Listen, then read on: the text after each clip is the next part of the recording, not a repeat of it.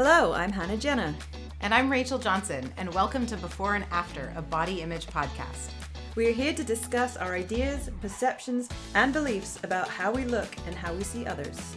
We'll be looking at research and trends in the world of fitness and nutrition, as well as looking at our own biases related to body image and busting some persistent myths that abound in advertising and on social media. We hope to reach and captivate audiences of all ages and gender. So please help us out by subscribing and sharing. And if you like what you hear, we would very much appreciate you leaving us a review. Happy listening. I'm going to start this one by laughing because we were literally just talking about how we start. I don't know if any of you guys have watched. It's Pitch Perfect, right? Where they're sitting there and they do that little warm-up before the a cappella event, and they're always like, la, la, la. And that's pretty much what we do. And Rachel was just like, hello. And I'm like, oh God, that's me every time. 35 times now I have said hello. 35. We're at 35 now. We're so grown up as a podcast. Almost, yeah. When we get 100, we'll have like a little tea party or something like the Queen and write each other letters, because that's what happens when you're British. You get a letter from the Queen if you make it to 100. We have had tea while podcasting. We've done coffee. We've done wine. I have to confess that today is a rosé day. Rosé all day. Afternoon. It's very warm outside. Cranking up to summertime. I know that because we spent last weekend by the pool, and that has led me to believe that I'm no longer white and pale, which I still am. But I've been wearing shorts. I've been embracing it. A little bit of tan. I gained some weight in England because I went for it with the Indian food and too much boozing.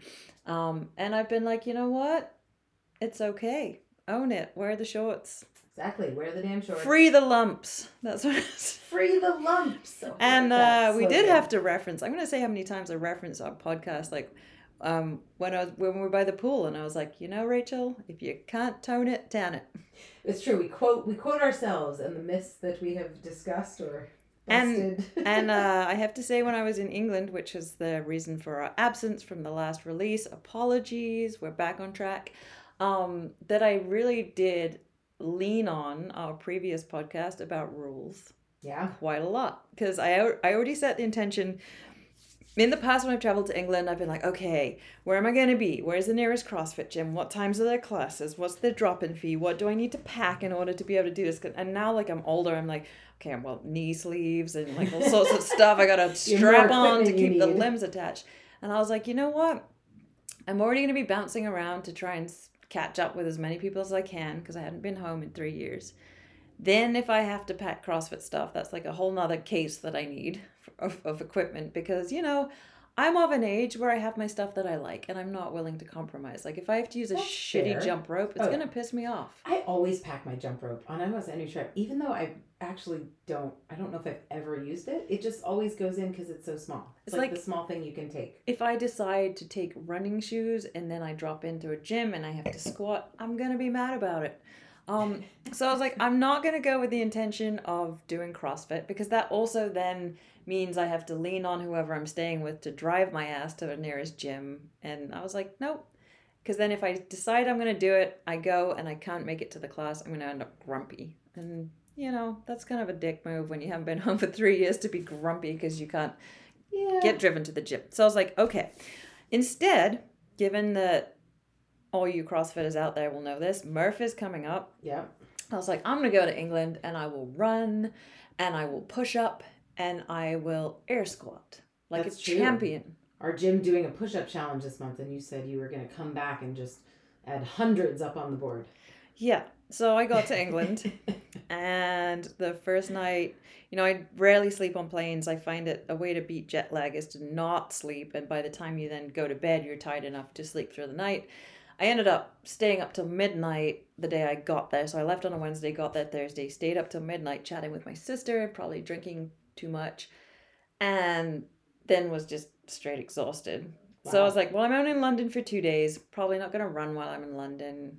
Probably not going to do any push-ups. But I did luggage carries across London. Luggage carries. And I'm telling you now, the tube, as good as it is, the underground system in London, is not that good in some places for travelers with luggage. Like, I literally was carrying 2 big ass bags upstairs and downstairs, and I was thinking, like, wow, if I was like weaker or older or like infirm in any way, this would be literally impossible. I would have to be reliant on somebody else to help me. Yeah, traveling is the ultimate sort of functional fitness challenge in some ways, because everyone, I mean, a lot more people travel than probably work out regularly. And I always see like the carts, the trolleys in the airport, and you see people piled up with like 6 suitcases, and you think, how do they even move those like to the cart? Like if they have to move those without a cart, how does that even work? I don't think it does. But yeah, so I did luggage carries, which I was proud of. Almost broke a sweat, not quite, but almost. But Right? that was That's only not because I was uncommon, so carrying yes. luggage and in the underground and wearing a thick winter coat, and I still didn't quite break a sweat, but I'm, getting closer, getting closer. And then I went to Wales for 2 days to see a friend, and, I was kind of busy / a little jet lag, so I didn't do anything there. And then by the time I got to my parents' house, I was like, I'm really kind of like okay with not doing Well, so I did nephew chasing instead. nephew chasing is a workout. I did that for my last vacation in the fall. Which sounds a little bit like I'm a pedophile, but I'm not. Right. Not that kind of. My nephew's favorite game with Auntie Rachel actually is push-ups. He likes to crawl on my back and make me do push-ups.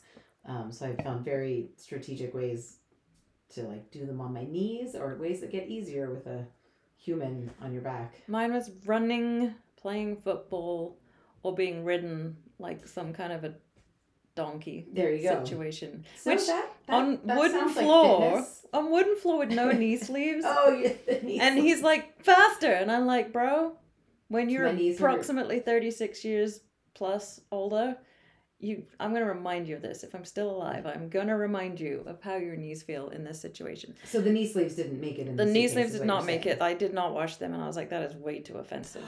If you put those in a suitcase for that many hours, wow. I packed one pair of You would have to do all the laundry as soon as you arrived. Yeah, I packed one pair of running shoes / general, like maybe boat yardy shoes, because I was going to, my friend in Wales was working on a boat, and I was like, I'm not sure where we're going to be with that. And I actually stuffed dryer sheets into them so that they wouldn't stink up my suitcase. Solid move. That is. And it worked. It worked really well. But yeah, I got through 10 days in England with the grand total of no intentional working out, which is probably the longest That's a big deal I've for you. gone in years. And I also set the intention of, I tell a lot of my nutrition clients that there's a lot more to food than just like breakfast, lunch, and dinner, or, food is fuel. Yes, it is. But then there's also like a big social and cultural element to food. And I was like, I need to embrace that and not be that asshole because I knew I would probably end up eating out a lot or getting like a lot of Indian food, great Indian Curry food. Curry shops. First night in town, curry shop.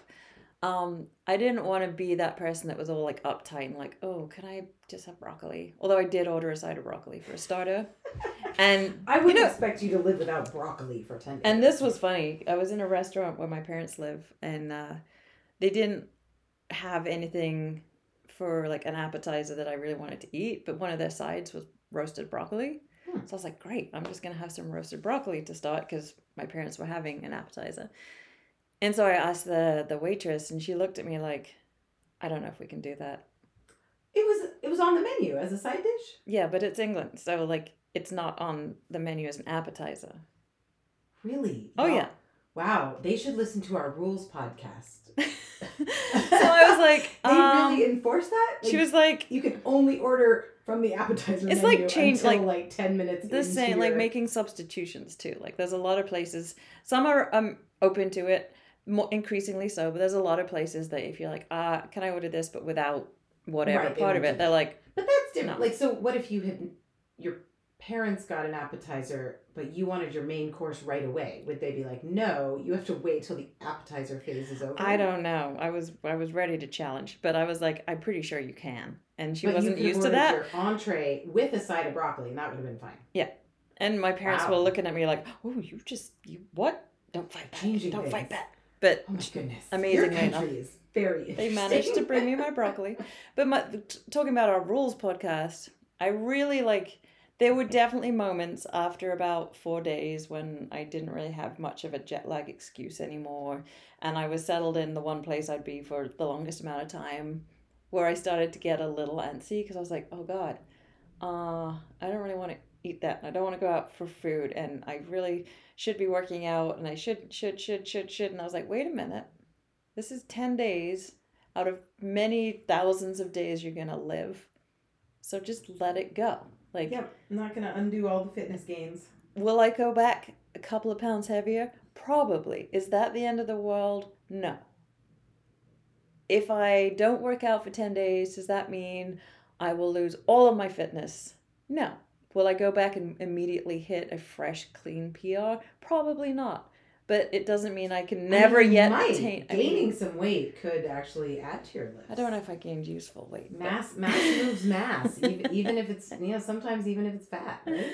So, yes, all of that to say that our podcasts are really useful. So you should probably, if this is your first experience, go back to the beginning and get listening. They do, and I mean, I think back to them all the time as well, because they've kind of served in many ways like little mini chunks of therapy for either or both of us at times. And that is true. All the things we say that we hope are useful to our listeners definitely end up being the things we need to hear and think through as well. Really, it's just probably us saying it out loud as a means of saying, like, declaring it publicly, so then we have to like follow through with that. Yeah, absolutely. Right. I mean, we've chatted about that, how this is accountability for us, because if we say it out loud on the podcast, the other person is going to remind us of it, even if people don't write in and say, hey, you said this thing and then you didn't do it.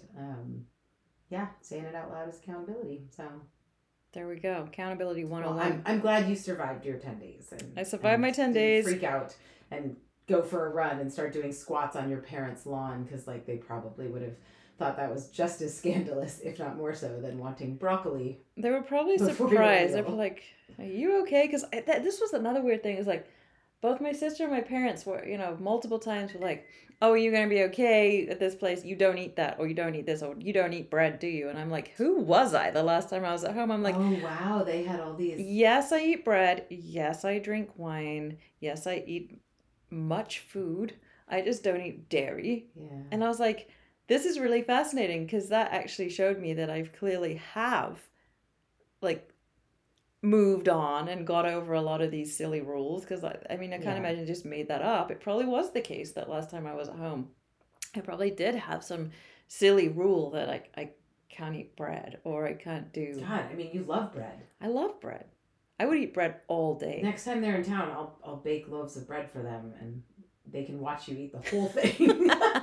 So needless to say, we were in the grocery store when my dad picked me up from the station. When I took the train from Wales up to where they live, and he was like, oh, we need to pick a couple of things up. And I think it was him, maybe was like, do you eat bread? I'm not sure if you eat bread. And I'm like, yeah, I eat bread. And we went straight to the bread section. Bread. And he bought this big crusty loaf of white bread, and I was literally like drooling. I'm like, you might want to buy 2. That probably won't last for long. And he looked so happy that I was like going to enjoy eating the bread. And that's where I was like, there we go. Food is like a real social thing. Yeah. And you know what? A couple of extra lumps, a little bit more squish around the midsection, totally worth 10 days. All of those experiences. Seeing your family, just having a good time. Yeah. And it'll all disappear soon enough. Yeah. And I even came straight back into wearing the shorts, so. I know. I noticed that when you were back. Proud of myself. Impressive. I mean, I feel like when you were away, I kind of, not really planned, but inadvertently took like a rest week. Yeah. I don't think that necessarily had to do with you, because technically speaking, only one workout a week is with you and or imposed by you almost. Imposed. We did have 2 Saturdays without. That did make me laugh. Your competition class workout, but so obviously trained with Rachel and also our friend Jeanette, and I was like, oh man, like I run our competition class, so I usually make up evil workouts for Saturdays. And I was like, oh, I'm probably going to be like Struggle Bus City, because those 2 will have been like working out all the time, and I'm coming in hot with jet lag and no exercise. And then it turns out that both of them were like, she's out of town. Woo! I mean, the intentions were there. And I definitely did do one Murph training workout on my own that Jeanette did not come and join me for. But no, it was kind of, I think it would have happened anyway, honestly, even if you were in town. Because it was like, I mean, now that I'm coaching, that week was about people testing certain things, and a lot of them were stuff I had either recently tested or just didn't need to test based on what I was doing. So it was kind of a fortuitous, kind of thing. I probably would have not done much that week anyway. Well, no harm giving the old break of rest every now and again. I love rest weeks. I know they're hard for you, but I think I can go 10 days. I think mentally they're hard for me. Physically, I think my body's just like, oh, thank God. Yeah, no, that's absolutely true, right? Mentally is what it's hard. You're right. And yeah, I mean, we eventually, when we get around to it, we're going to be talking a little bit about how to navigate a training slump in this podcast. And I definitely have felt the wrath of jet lag in training this time around, which is a new experience. But before we talk about that, which is our main topic for this show, we're really important now. Oh yeah, we're like academic and legit now. We're like college professors practically. We went to UCSB, and our podcast was the subject of it. Yeah, I mean, I guess we were like a case study. Like these students in this feminist technologies class was assigned our podcast, and then we got to go be guest speakers in their class, which was very fun. It was. I neither of us knew what femtech was before, but apparently we have lots to say to that conversation. So yeah, that's pretty cool. It's always nice to know that what you're saying is being heard and, possibly even studied. Yeah. And the students were really cool. It was actually really interesting to talk about the things that we talk about with, I mean, let's be honest, like college kids who could like be our kids. That is alarming. Like they are less than half our age. I'm not going to lie. Like I sat there a lot thinking about how many of them could be my child. Yeah. And I was like, oh, all of you. All of them. None of them looked like non-traditional students that were maybe over the age of 22. I think there were a couple seniors in class. So maybe, seniors in college in this country are usually 21-ish, 22. That still, it just blows my mind that I could have a child that was in university right now. University, yeah. But yeah, it was I fun. Got to hear academic thoughts on the podcast. I'm not an academic. Never have been. I'm a recovering academic, so it was a little more. And it was interesting. Hear it, but there was some big words that went over my head. But it takes all sorts. Yeah. So Rachel was there to translate. What was your favorite part? What did the kids say that was your favorite? Ooh. I mean, on one of my favorite parts was hearing. So the hookup for this is Layla, wonderful Layla, who has been a guest on our show. She's a professor there, and she introduced us to the classes. Oh yeah, and it was all information gleaned from the internet. She just Googled us. So she's like, I Googled you, and I'm going to introduce you now. And I was like, oh boy. Yeah, that was interesting. And it was always kind of fun, hearing yourself described by someone who's found your information off the internet. And I was like, that sounds fairly cool. It also made me realize that I need to do something cool and relevant now, because all of my cool stuff is from sailing, and that's great, but now I need to do something else that also puts me out there in the world that sounds cool. So working on that. I honestly, one of my favorite parts was right after class. There were some great questions. We had some great discussions. And then right after class, one of the students, or was it right at the end of class, asking about, body dysmorphia. Oh, the one who just straight up called me out and was like, Yeah. hey, do you think your social media feed contributes to body dysmorphia? And I thought that was like a really awesome question. You know, it was bold, it was to the point, and it was like no BS. Yeah. This is obviously a real thing, you know, like we all experience it to differing degrees. But I thought that was a really it was cool. Astute and she had also shared observation. She had shared earlier, you know, as an international student coming to this country, right, how she kind of struggled with, I don't know if struggled is the right word, but like became aware of the fact that like she dressed differently than like California girls that she was rooming with, and she considered, you know, changing up her fashion and you know, changing those things about herself just because based on who she saw around her. So I mean, yeah, I thought it was really cool, and all the conversations about social media were so interesting. And you know, one of like there was a few people in the room who were not from California, and like both of us sitting there as like immigrants, and like the conversation around, you know, culture and expectations and, you know, how you feel like you should look or dress or present yourself. And like I think somebody asked a question about, you know, how do you kind of get past feeling like you should look a certain way? Yeah. And it came down to one simple answer that was travel. You know, get out in the world and see that, you know, if you come from whatever country in Europe, for example, then you might not be living in a place where no one has wrinkles and everyone has big lips and perfect hair. Because like, certainly like that's one of the observations I made when I moved to California, and I was just like, oh, wow. I don't have long, thick hair. I don't have big boobs. My face definitely moves. My lips are of a normal size. My lips are of a normal size. Should I change? And, you know, we do live in a kind of a bubble here where there's just a really high prevalence of like people going down the same path of like plastic surgeries or, you know, injectables or hair extensions. And, you know, we've both shared our experiences with that. We all know that I dabble in that field. We dabble. Yeah. But I had almost forgotten a life before not having wrinkles and having thick hair like existed, like a time where like I remember I used to buy one mascara a year. Oh yeah. And that was it. And now, you know, like every day is like, oh my gosh, everyone everywhere has these perfect amazing lashes, but they're not real.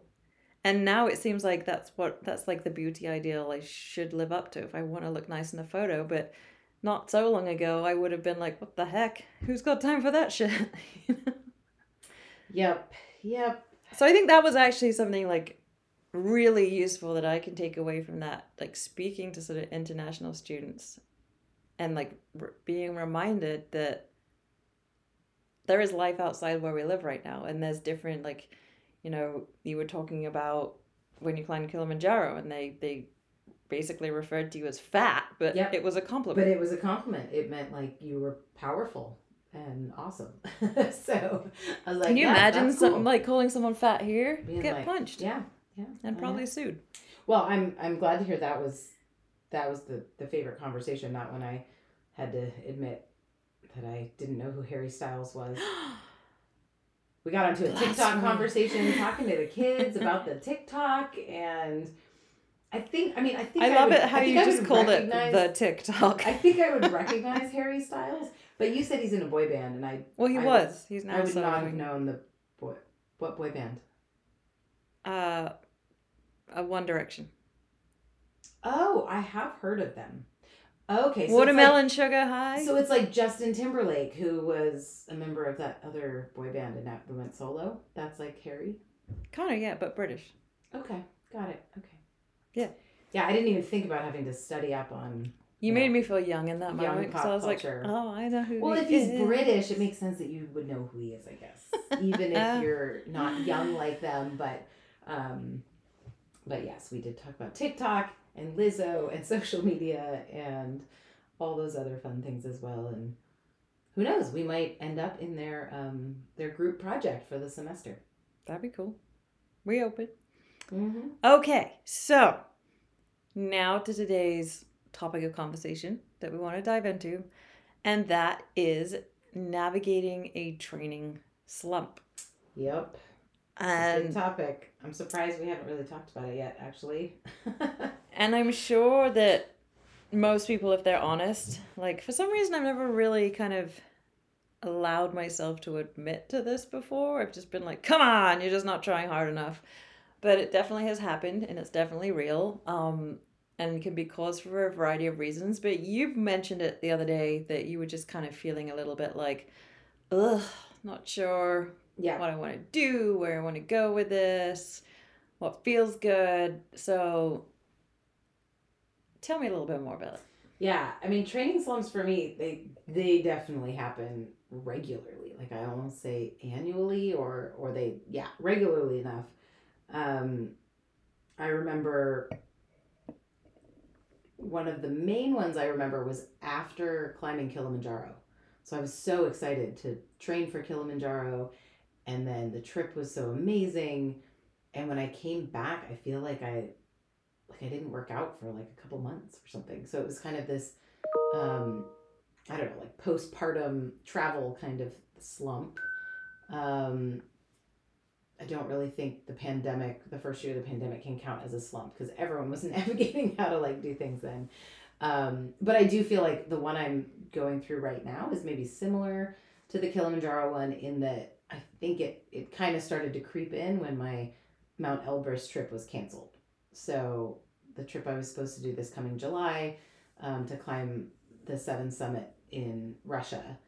And, I've been training so much for that and I was seeing really cool results with the kind of training I was doing. And that training I was doing then kind of translated back into CrossFit when I went back to doing CrossFit classes and was getting great PRs and it was really energizing. And then when the trip officially got canceled, it was sort of like, oh, the thing I sort of was focusing on through all this other training was gone. And it's, we have spoken about how destination postcard, like, right, the idea of having something to focus on is generally very important for motivation but yeah, I feel like the quote, I think Layla said it to her class the other day, and I feel like I have seen like every single influencer use this quote lately of the person who loves walking will go farther than the person who loves the destination. Mm-hmm. And I feel like if I'm gonna take that quip of the day, I would have thought I was really loving the training regardless. I was seeing results, I was having fun. End of last year when we talked about this, like we were both hitting some awesome PRs and it was very energizing, especially coming out of the pandemic and getting back into training. And I feel like Elbrus was kind of the destination, but I really would have said I was loving the process. Mm-hmm. And so having now lost that as the destination, I'm, I guess, a little bit surprised and I'm curious about why I seem to also have lost the love of the process. But I'm definitely like, I'm not super motivated to do CrossFit classes right now. And I'm also toying with the idea of, going back to some other kinds of programming. But even the gymnastics training that I was really jazzed about and in the fall and into the winter is, I don't know, I just haven't been doing it.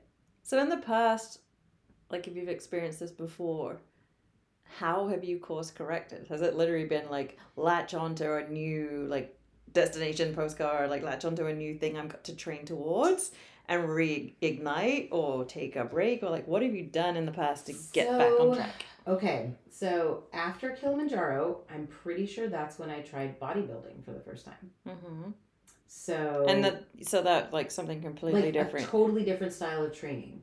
So I didn't come back to CrossFit. I came back, kind of flailed for a bit, and then started doing kind of functional bodybuilding. So just a very different style of training. Mm-hmm. And then the pandemic kind of hit, so that obviously changed everything as well. But yeah, I mean, I feel like after the pandemic, what really helped pull me out was doing more like kind of uphill mountain sport training. So I think a couple times it has been like signing up for a new kind of program. So actually like, and I'm not going to discount that paying for something is motivating, right? So like signing up for a new program, even if it's just like $5 a month, like kind of like we've talked about signing up for things like Go Water, ROMWAD, like to make yourself stretch. Like even if it's a small fee, there's something motivating about that. So I think styles of programming has definitely helped pull me out of it. Other people definitely have though too, right? Like I think last year, kind of going back into doing CrossFit classes was part of that was because I was doing it with you and like with Jeanette and with other people at the gym. So yeah, probably a combo of kind of new methods and people, I think, have been what works in the past. So with like, do you have any kind of future challenges that you've signed up for or got your eyes on or anything right now, where you kind of like, oh man, Elbrus was the big kahuna burger and it's gone and now I don't know. I mean, I gotta find another one of those. Like I had said back when Elbrus, it was looking, obviously, with what's going on in Russia and Ukraine right now, it was looking like it was going to get canceled. And I said, oh, I'll do Mount Rainier. I'll find something in the United States that won't be subject to travel restrictions. But I kind of haven't done that. Like I haven't actually sought that out. So if you were to flip it, like this will be an interesting question for you. Like typically you've kind of gone, ooh, big adventure challenge, cool. Yeah. How do I train for that? Motivated. Let's go. If you were to flip it and be like, okay, no shiny big prize on the horizon, but if I think about every possible kind of training from, I don't know, boxing to ballet, you know, is there anything that you can think of that you would be like, oh, this could be interesting? Never tried that, or... Oh. Like as in like an actual like almost like a sport or activity? Yeah. So like so that there's actually the element of falling in love with the process of learning it and working, you know, that's your thrill rather than like I'm going to sign up to climb a mountain or I'm going to walk a trail or whatever and therefore I'm going to train towards that. Just like I'm going to do this thing because I've got to now go in 2-3 times a week and learn something that I don't know how to make my body do that right now. Well, you know, it's funny you should ask that because I didn't really think of it this way. Because I've also, I think, feel like so long ago settled into the fact that like hiking, backpacking, mountaineering, like I feel like that's like my lifetime thing. That's going to always be there. But I was recently thinking about trying outrigger canoeing. Oh, you know, I actually like was in touch with the lady when the pandemic hit, and I was all set to go and do like their trials, and then it all got canned, and then I like a year after the pandemic first shut things down, she was like, no, we still can't do it because there's still a 6-foot distance thing in place. There are 2 clubs here in Santa Barbara. One is like more competitive and one is more recreational, but like it's like a club. You have to join and then just like commit to going like certain nights a week and Saturday mornings and stuff like that. So I thought about that, thinking about maybe trying out something totally different. Because that you're right, that could be something. I mean, I did try ballet years ago. It did not grab me as anything that I would stay interested in. After the 6 classes I took, it was just that was what I signed up for.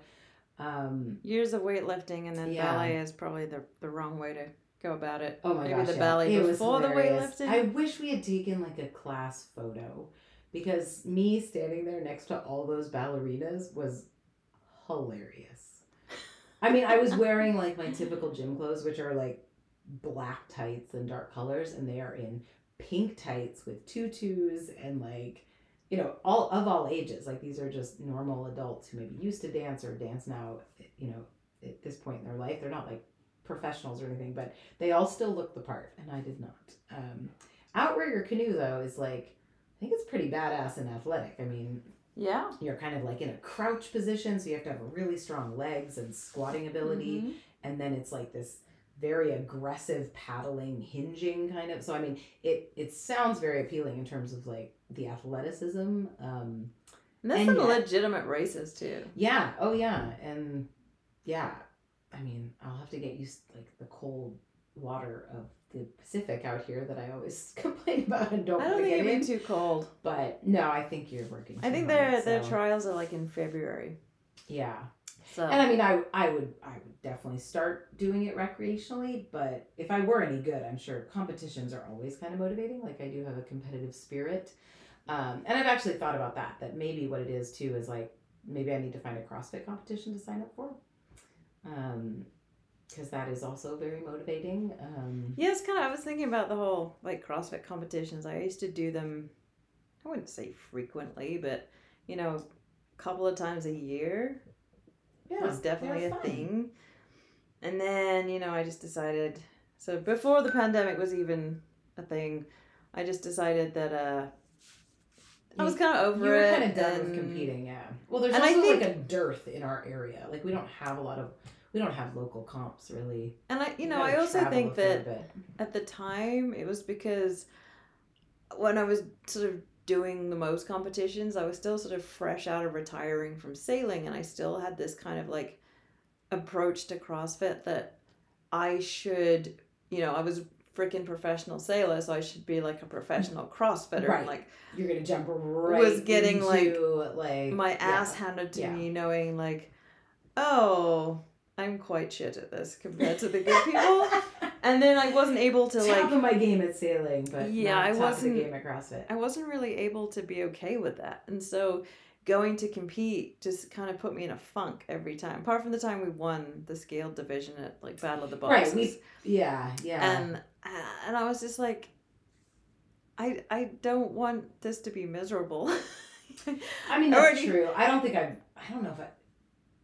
ever did a competition RX. I've never It was done always scaled or But intermediate. most whatever. more recently now, and like, you know, I too have also recently, I mean, 10 days off and 8 time zones each way definitely is not helpful. And I'm going to confess it out loud that I finally believe, because in my head I'm 25 and I can still carry on like a 25-year-old, but I finally think that my body was pissed at me when I Yeah. went from 10 days off, multiple time Yeah. zone crossings.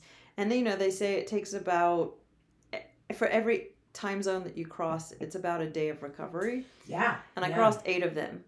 So, yeah, and- you need a solid week and a half. And I went straight from like, I think I landed in LA 3 p.m.-ish on the Sunday. I was in the gym on Monday and going at probably not my all-time full speed, but, you know, going but at you full were speed trying to go full for yeah. where I was at. Yeah. And it's been a challenging couple of weeks. And part of that is, you know, age and stuff. And part of it is like environmental factors, where I've just been in a mental funk, which Yeah. has taken up.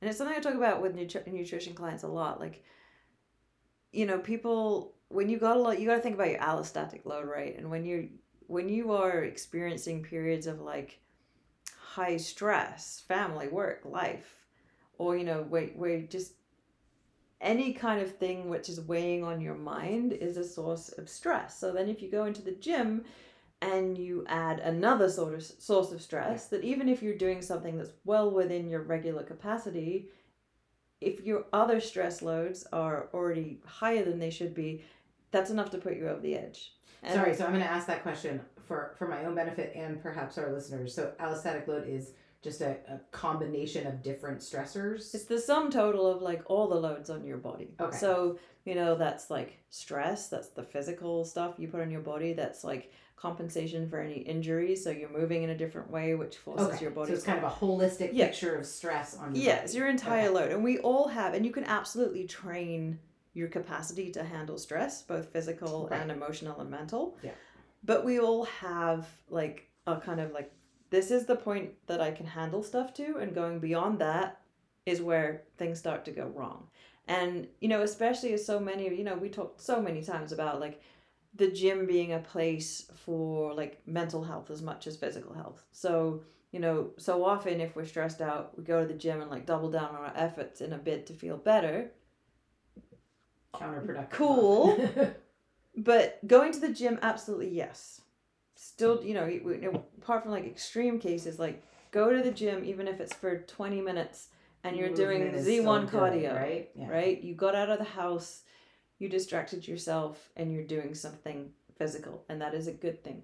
But if you are experiencing a period of like a lot of stress, maybe you cross multiple time zones, different things are happening that you don't usually have happening, and then you go into the gym and you continue at the same level of intensity, what a workout that you'd usually hit up and walk away with no problem is the very thing that might cause something to snap or break, or in my experience in the last couple of weeks, just like extreme soreness and fatigue.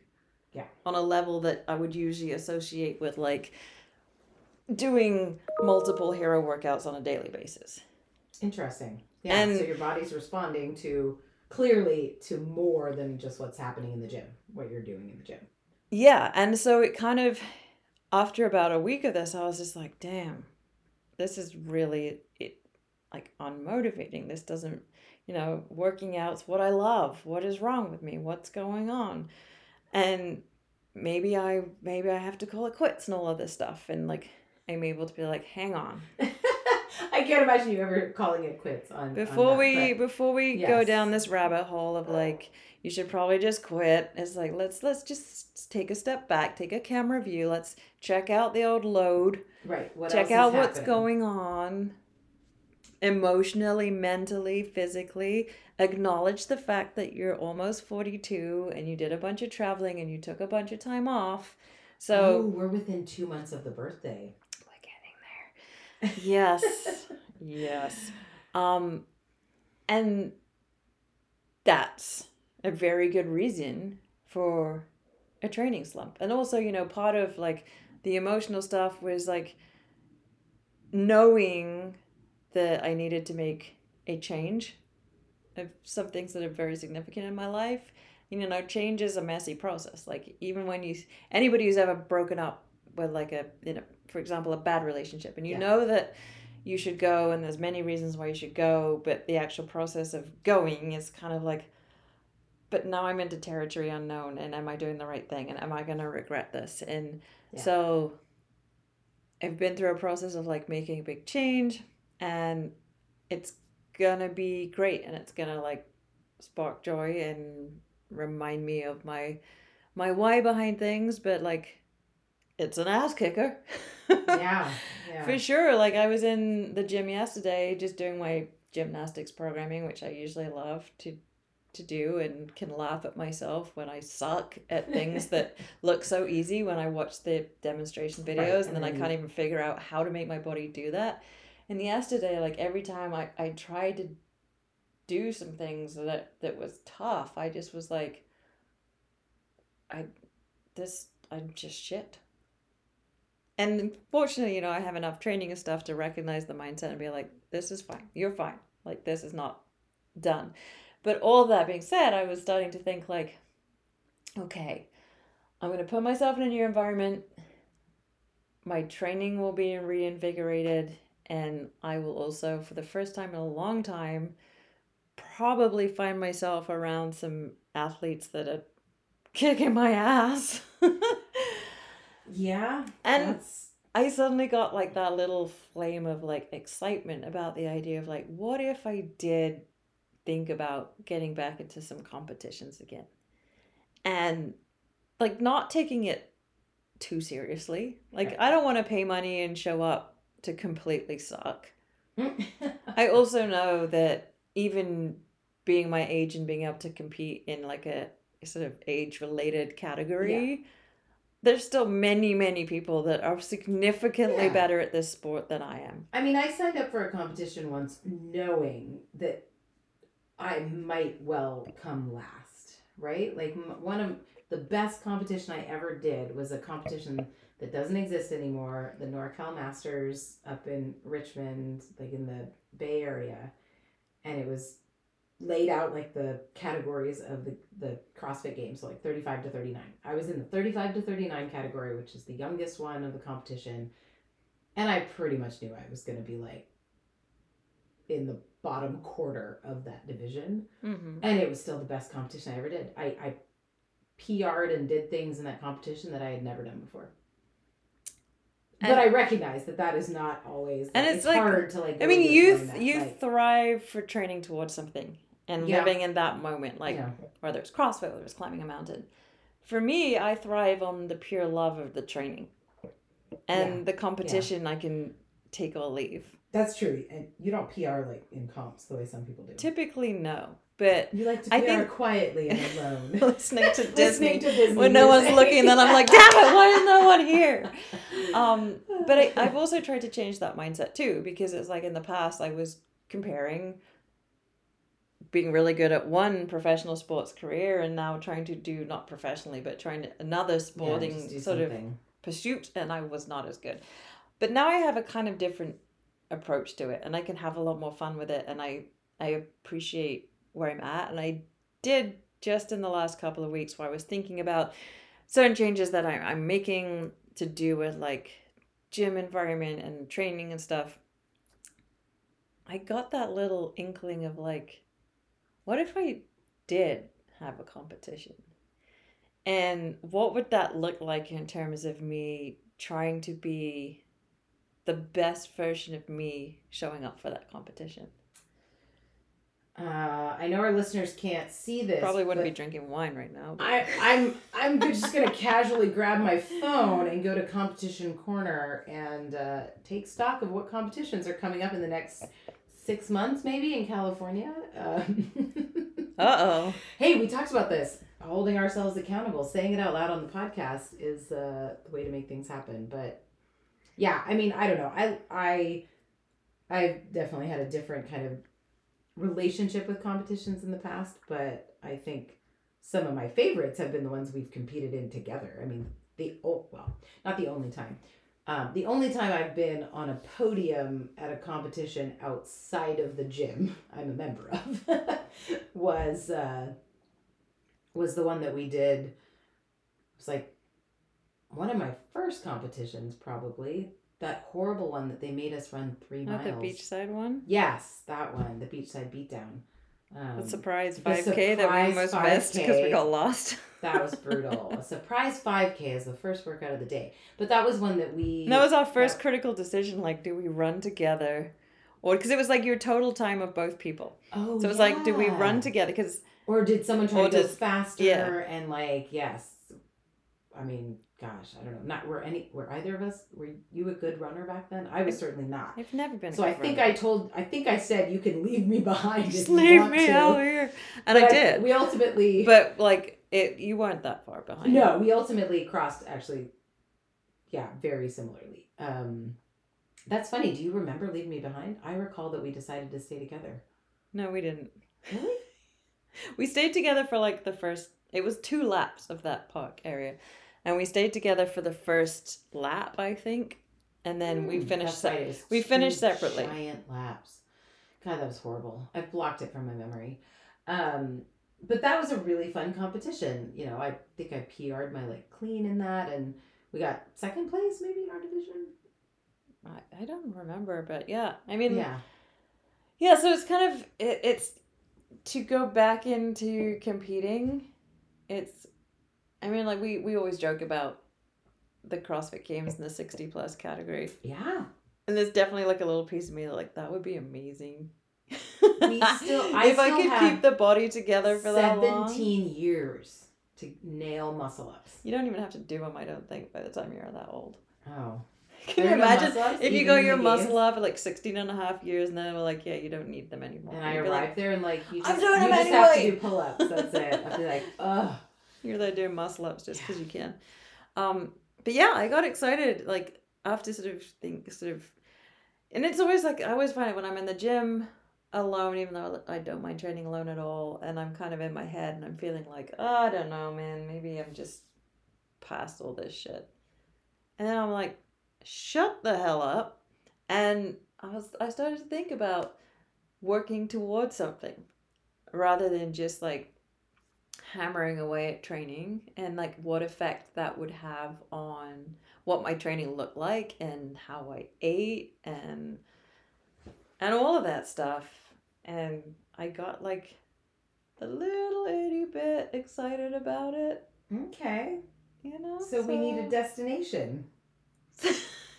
Rachel's literally here like Yeah. licking her chops like Well, a 'cause shark. This makes sense to me. You said this. Like, I am motivated by the destination. It sounds like you're kind of moving in that same direction. Like, it sounds like I need to fall in love with the process again, and you need a destination. Okay. Well, you heard it here. Yeah. I guess that's me like now we keep ourselves accountable. semi for this. sort of agreeing to compete. Yeah. Only in masters though. I got no business lining up against the 20-year-olds. Because that's also the thing, right? Like, I like Hannah and I had a not so great competition experience years ago where we signed up for a division. Oh yeah. Where the movement standards for that division were changed at the last minute. So we signed up for a division knowing, okay, there's going to be pull-ups, there's going to be, you know, they give you kind of standards to give you an idea of how you should sign up. And it turned out that our division had been changed so that muscle-ups were now a possibility within that division.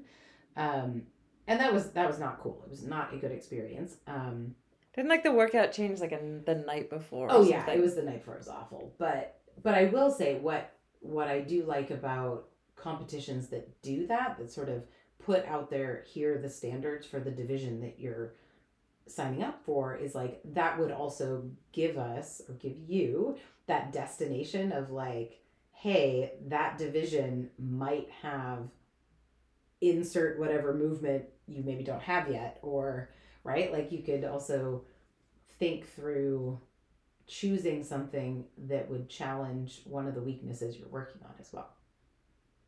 Like, what if, you know, a year from now, what if we were like, we'll do a competition that has muscle ups in it? I would like to think I'd be like, yeah, let's go. But knowing you and how you know, think about like, I don't want to show up and suck, you'd put in a lot of work toward muscle ups probably. I mean, yeah, I'm working on it. So, yeah. It would be interesting for me now that I'm in a different place, and a different headspace, and have a much greater understanding about all this stuff to sign up and approach it with a like, heck, yeah, obviously I want to try as hard as I can, but I'm also going to have fun doing it and not walk away miserable and beating myself up because I couldn't perform. And also, you know, I used to have a rule in competitions that if there was ever like heavy lifting, that nobody I knew was allowed to be in my peripheral vision, like anywhere in my vision. You rules. I was just like, because if I see you guys or if you're yelling hard, I'm just going to get in my head, because I was always like so in my head about lifting, then it's going to F me up. And that's kind of gone now. Like, that's not good. Entirely, but like I'm not so like, because I've stopped telling myself I should be able to do this. Yeah. I'm definitely still somebody who's probably gonna just always PR in silence alone, not in silence. Not in silence, listening PR, to the Little listening Mermaid. to Disney alone, or maybe one other person in the room. Yeah. But that would be a good challenge for me too, to just, you know, even if I don't get close to PR, just be okay with people coming and watching and cheering, and be like, watching and cheering. If I miss it, whatever. You know, that doesn't matter. We can find the happy medium between like, you know, caring way too much, and another friend of ours, when we did that 4-person competition, who was relaxed enough to eat a chili cheese dog right before the burpee workout. And I had to burpee next to him, and he legitimately sweated chili cheese dog all over the place. And the floor was like, I think it was like a concrete floor.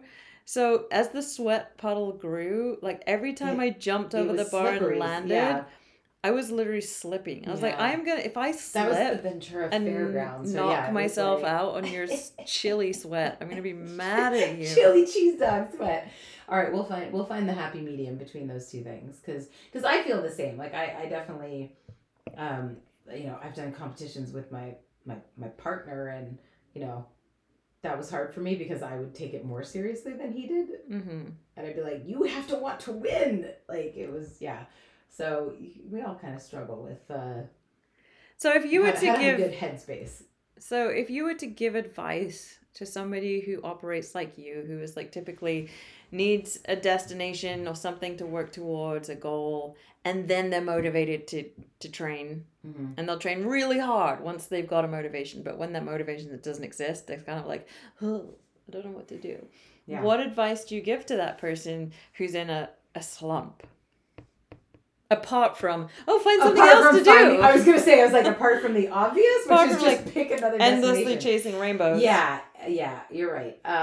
What advice would I give? Okay, so, because that's a great question, because literally what you're asking me is, what advice am I giving myself right now at this very moment in my head? So, one thing I am trying to tell myself is, remember, and even to the point of like being very specific and maybe writing down the times that I loved the process. Mm-hmm. Right? Like when I was just so into whatever the kind of training I was doing that I forgot about the destination, because that's definitely happened, right? And I think,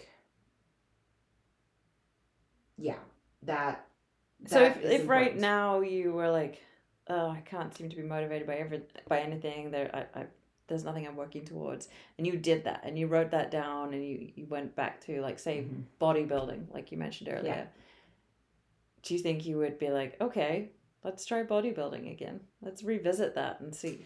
I mean, I might. I don't know if I would do it with that particular functional bodybuilding, but I do think, like, here's an example of like loving the process so much that like the destination ended up not mattering. Like back in the fall, one of the things I was working on was a strict ring muscle up, right? I was really interested in strict gymnastics work. Mm-hmm. I was dedicated to a program, like the app I was following. I was just doing the workouts. I was trusting the process that was given to me, and I was really enjoying it. I still had yet to get that strict ring muscle up. Mm-hmm. But I did get some kipping bar muscle ups. Like I got something else that felt very cool along the way, even though that wasn't the destination. So I think like it's times like that, like that's what I would be like writing down is like, hey, remember that time you just focused on the process and enjoying the process and being dedicated to a process, and then just letting the destinations reveal themselves, I guess, is kind of how that played out. Because gymnastics is one of those things where like, I don't know how you feel about your gymnastics work, but like there's not like an ultimate destination. Everything is like so far beyond my capabilities right now that it kind of has to be about loving the process. Because like Gymnastics is like an ego squasher. It is. It's so humbling. And like, I mean, just the thought of being able to like handstand walk for even 10 feet seems so far out of reach, much less like what we're going to see people do at the games later this year on like, obstacle course handstand stuff. So I feel like that's kind of what the advice I'm giving myself right now is trying to think through the times where the process has been what brings me joy. Okay. Nice. But I'm definitely also going to have to find some other destinations. Because, like, I know that's how I work. And I just, even if it is, like, honestly, even your destination of you possibly being interested in a competition again, that would, like, weirdly be, like, motivation by osmosis for me to also, like, keep up with, like, fun CrossFit stuff, even if I decide to focus on something different for a while. Because I'll want to do that competition with you. Okay. So there you go. Find other people. That's always Find the other thing. people. Yeah. Your tribe. What about you? What's what advice are you giving yourself? Because you're in this time of transition, even in terms of your community and like what your training might look like. And I think, yeah, it's a funny thing to be able to show up and train hard for no other reason than just the love of training hard. And I think in terms of like CrossFit stuff, really it's probably always been my ego that's gotten in the way of having a destination, because like I have been in the gym that we've been at for a few years, I've been one of the better athletes. Where by one of the better, you mean the best athlete? Well, no, because like we're comparable. We're different. Okay. Well, yes. We're different. Sometimes we're good at different things. We are good at different things. And like yes. Jeanette's like come up like a crazy woman in the last year. And there are 10 years younger. Yeah, you're right. No, there are some athletes that definitely push, but yes, for many years now we have been among the top athletes at our gym. And which is wild because thinking like competitions, like I don't feel like I deserve to be in that position. All past gyms I've been at, I've definitely not been up there. No. I think that like a destination in CrossFit, like a competition, it's really just an ego thing that leads me to be like, I don't want to be shown up for what I really am. I'm in this comfortable little bubble, but I'm literally about to make changes where just showing up at the gym is probably going to highlight to me that I'm really not one of the best athletes. And that's good. And I'm excited for that challenge. So I'd say for people like me, don't fear the destination. It's not like a all or nothing experience. It's not like you either win it or all is lost. Yeah. It's an experience. And there's always a takeaway from an experience. And, unless that's, your life depends on that, your income depends on that. And even then, it shouldn't be like all or nothing. But even then, hopefully it's still fun. For me, in terms of like doing something like a CrossFit competition, regardless of how it pans out, regardless of whether I PR or I'm 15 pounds off my PR, that doesn't matter. Like, I still worked towards something, and I showed up, and I was a teammate, and I represented a gym or a group of people or 42-year-old women or whatever it is. 42-year-old women everywhere. Yes. Sometimes I need to, and this kind of makes me think of like what we talked about at UCSB with regard to like curating your social media feed. Mm-hmm. My social media feed is piled high with professional CrossFit athletes.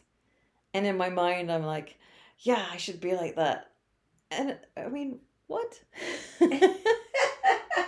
It is kind of what I should be. We should laugh at ourselves for that kind of thought. What I should be is really freaking proud that I can do what I can do, and that I can still get better at it, and that I still have, that innate love for pushing hard and training hard and believing that I'm still capable of more. And at no point yet have I been like, I should probably slow the fuck down. I'm 42 years old soon. What am I doing here? It's been like, I'm about to be 42.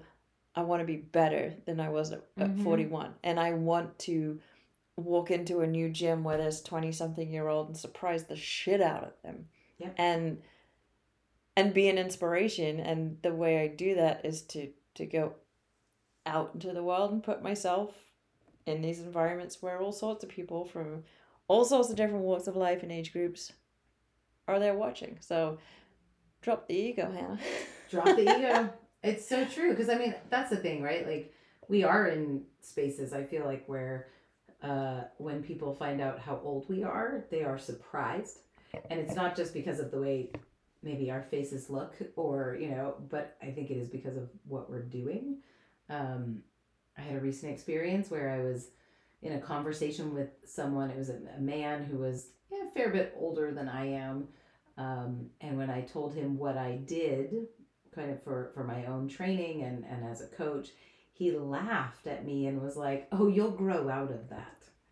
And I was so upset. And I looked at him, I was like, I sincerely hope not. Oh, nice answer. I am still getting better. Mm-hmm. I think it's awesome that so interesting. We're still getting better, and I'm doing it without the kind of crazy like one track mind that I had maybe 10 years ago. Like there is no way now where I'm at in life where I'm willing to be like, okay, I'm never going to drink alcohol again. I'm only eating chicken and broccoli. It's like, no, I'm going to eat well. I'm going to eat healthy because I like to. But am I going to stop having glasses of wine? Or like tomorrow, we're going day drinking in the afternoon, We right are. after back-to-back We are gonna day workouts. drink. And I'm very excited about it. And Yeah. I still want to see like how long I can keep getting better for while having my life too. Yeah. Exactly. And I mean, we joke about making it to the games as 60-year-olds, but like, It's not a joke. I mean, I sincerely hope it's not. I mean, maybe we won't get to the games because the way We'll be too athletics, well, the way athletics are progressing, like by the time we get to 60, I mean, I don't know, the 60-year-old category could be like doing crazy muscle ups, and I mean everything. No. This will be people that are working But- that are there now, and then they'll be Right. worn out, and then They'll we're be gonna worn out, come but- on in, But yeah, I mean, I really. and we'll do convince hope that them to it's- have a team of two Yeah. where Ooh, that's where you're true. allowed to like hydrate with wine, and we'll have a great time. You know, that's a good point. There are no age group teens yet. Maybe that'll be a thing by the time we are older, because that would be fun. I So love watching the we teams could of like four. partner clean 100 pounds or something. Yeah, exactly. We will work on those circus tricks where we're on one giant. Whoever's barbell got together. the worst arthritis that affects a particular movement, the other one can back them up. Exactly. Oh, we got a plan. We got a plan. You This know, is we're gonna be going to the great. games. We'll just find the Yeah. right people and plant the idea, and Yeah, and absolutely. it'll be good. I will, and it's now that we've mentioned that, I will, as one of my final thoughts say, if destinations are motivating, the fact that we are going to Madison this August to go watch the games, is actually something that is very motivating to me right now. One, I think just mentally, it's going to be so inspiring because I've Mhm. never really seen a live competition of a sport that I actually do. We may need to take binoculars to be able to see the stage, but Well, whatever. either way, I think it's going to be epic. I think we're going to be really inspired. And then I will admit, because this podcast, we also told the UCSB class, this is about vulnerability as well. I do, despite the fact that it's ironic, maybe given what the message of our podcast sometimes is, but like, I am feeling a little bit of pressure to physically look my best because we're going to the games.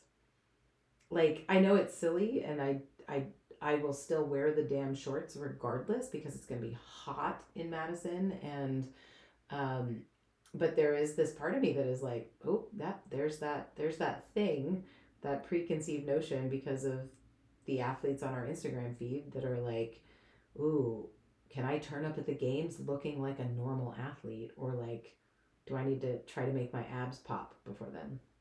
So Tanning. Tone it. We'll get it. can't tone it, tan it. Yeah. We'll Yeah. get one of those 6-pack tans. It'll be fine. And then we'll take shaker bottles so it looks like we're drinking protein when we're actually drinking wine. And Oh, no one will ever know. brilliant. The shaker bottle full of wine. Margaritas, maybe. Okay, margs are fine too. Yeah. Skinny margs, obviously. Totally. Skinny protein margs. Ew. Oh my gosh. Yeah. So anyway, all that being said, there is a lemon meringue flavored protein. We could give that a go with tequila, but that sounds Yikes. bad.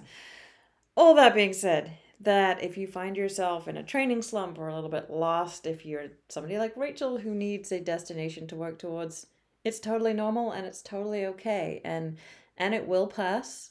And I don't really think there's any need to kind of force it. No. Just don't quit on yourselves. Like, laying on the couch, like drinking beer all day and eating crap is not going to help you get inspired.